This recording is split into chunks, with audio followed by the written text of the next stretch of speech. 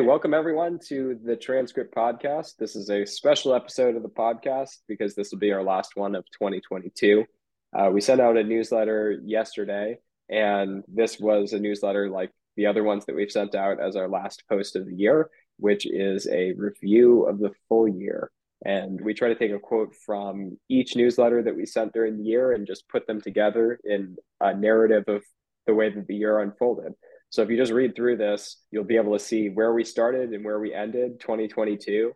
And it's always interesting to me when I sit down to do this, how much changes in a year and the things that you forget that happened at the beginning of the year. And the first newsletter that I pulled up, the world was dealing with Omicron still. It was surging. And there were so many infections in the US, it felt like everybody was getting it. And the thing that was crazy that I picked up is I think we were all scared of COVID still a little bit at the end of last year. And then I think Omicron, at least in the US, made us like not that scared of COVID and just made it that we were going to live our lives with Omicron. And so you could see that in the economic analysis and the commentary from CEOs. I think at the beginning of January, people were wondering, is this going to tank the economy? And then by our second newsletter of the year on January 24th, it was clear that we were all just learning to live with COVID, that was an endemic, and we were going to all deal with it. So Eric, any thoughts on where we started the year last year or this year, 2022? Yeah, I totally agree with you. It shows you a bit of the cycles of worries that people go throughout this year. So like you started with Omicron, and then January, February could sense that inflation was starting to feel like a big issue that's going to be this year. And then suddenly the situation in Ukraine happened, and then inflation spiked to the top of issues in terms of worry. And then now for the rest of the year, it's been just a mix of the war in Ukraine, a bit about the Fed being behind the curve. In fact, for me, if I were to title this newsletter, I would say the Fed being behind the curve. And you could sense that from the very beginning of the year. They didn't raise rates in January. And for the rest of the year, they've been chasing inflation, which has been like spiking, especially exacerbated by the situation in Ukraine. So I think that's a key takeaway. I think the Fed has been incredibly behind the curve, but they've tightened much faster than the last few periods, trying to catch up with containing inflation. Do you feel the same also? Yeah, absolutely. I think it was, again, you forget the way that things happened over the course of the year. Right now, we're so focused on the Fed was raising by 75 basis points and they slowed down to 50 basis points. But you really forget that at the beginning of the year, they actually didn't even raise rates in their January meeting because they were so concerned about spooking markets.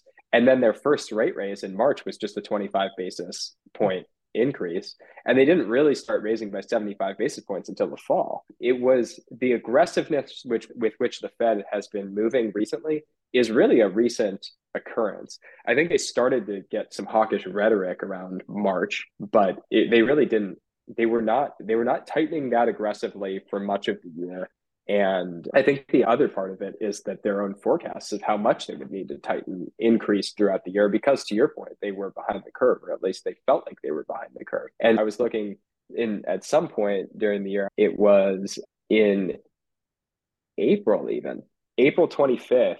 Raphael Bostic and Mary Daly were both talking about needing to be at between 1.75% and 2.5% short-term rates by the end of the year. And they were talking about getting to a neutral stance. So remember, for much of the year, we entered the year in a very accommodative stance. And then the Fed realized, oh, we'll have to bring this to neutral at least. And now they're talking about restrictive. It was really a Jackson Hole was a big turning point for the year where they went to a restrictive stance, or they talked about restrictive stances. But any thoughts?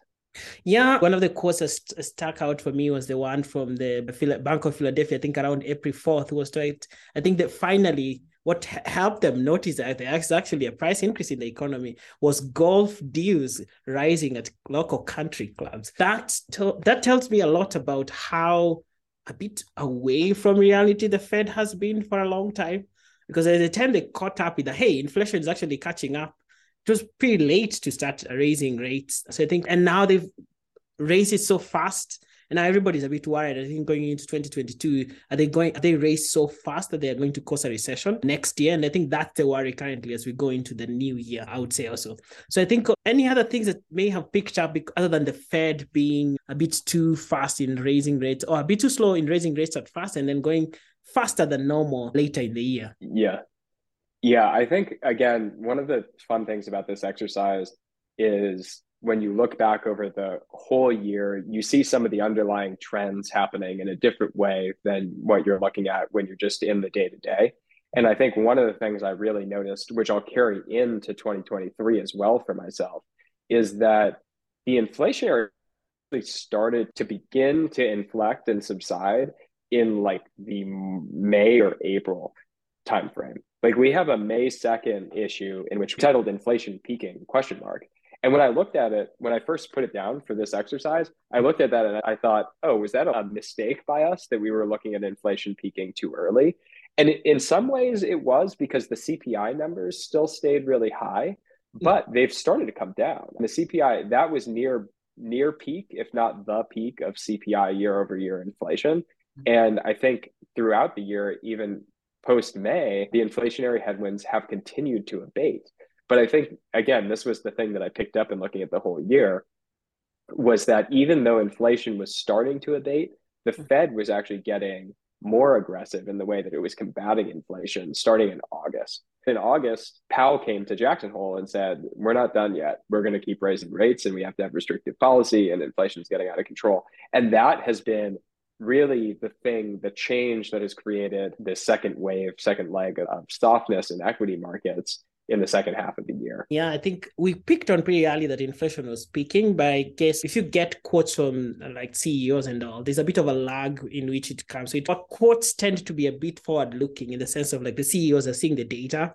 And finally, when it comes to the actual data that maybe in the CPI, it takes a bit of time for that. So I think one of the other things maybe I noticed this year was also it became a bit of the end of an era. And I think that's what we titled. I think that was our May 9th issue. So I think Benchmark Capital partner Bill Gurley talked about there having been a 13-year amazing run. And now suddenly people like me who have never experienced a rate hike started to experience it like in a very aggressive way. So I think that's one of the things I also noticed. And the second thing, of course, about Jamie Dimon talking about the financial hurricane. He's been on that thing of hurricane throughout the whole year. And I feel like at some point he may be maybe the boy who cried wolf and everybody didn't listen to them. But I think we haven't seen a hurricane so far. So those are two things that would also stand out for me in terms of the impact of the rising interest rates on financial markets and the hurricane, which may or may not come at this point in time.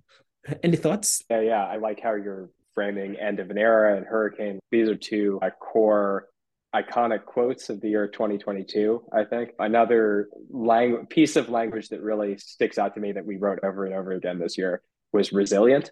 That how resilient the consumer was, how resilient consumer spending was.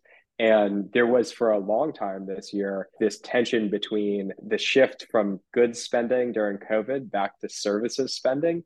And you would see goods-focused companies starting to see a pullback in the consumer, and they were talking about economic weakness.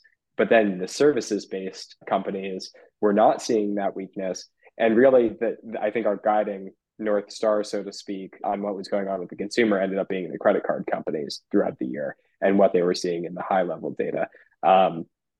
There have been some real signs that the consumer is starting to slow as we look into 2023. I think the quote from Wells Fargo's CEO last week that we put in that said there's a slowdown happening. There's no question about it. I think that is one quote that really sticks with me going into 2023, as well as the Fed press conference last week of Jerome Powell again saying we'll stay the course until the job is done, despite what you and I have picked up for the last few weeks of some real slowing and cooling trends in the economy. And so I think looking into 2023, I think the big question is exactly what the Fed wants us to be focused on: how high and how long.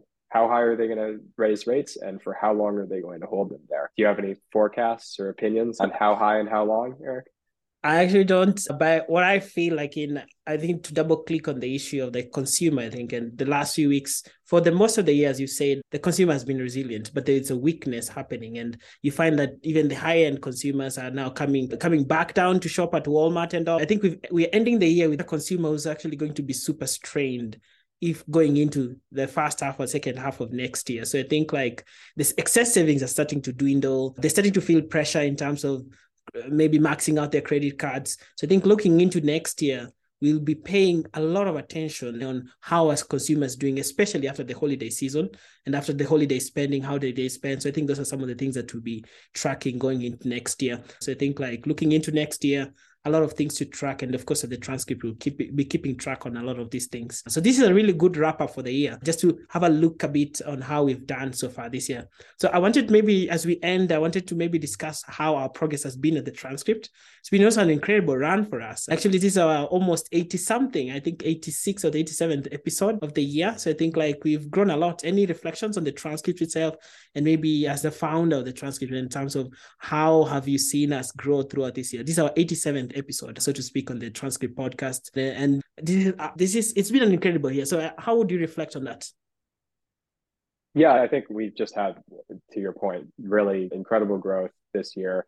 I think it's passed both your and my expectations of the amount of growth. We've more than doubled total readership. We've almost tripled the amount of premium subscribers that we have who are reading the transcript now and directly supporting the work. And this is something that you and I have been working on for, I think, like 10 years now. And we've just been doing it labor of love. And if you look at the true growth path of this, it's just been slow and steady. But this year, for whatever reason, we're starting to get momentum. And so we're both really grateful, I'll speak to myself at least, really grateful to have all of the new readers and subscribers coming in and watching our work. I think one of the nice things about doing this year in review as well is to see how well we've tracked the economy throughout the year.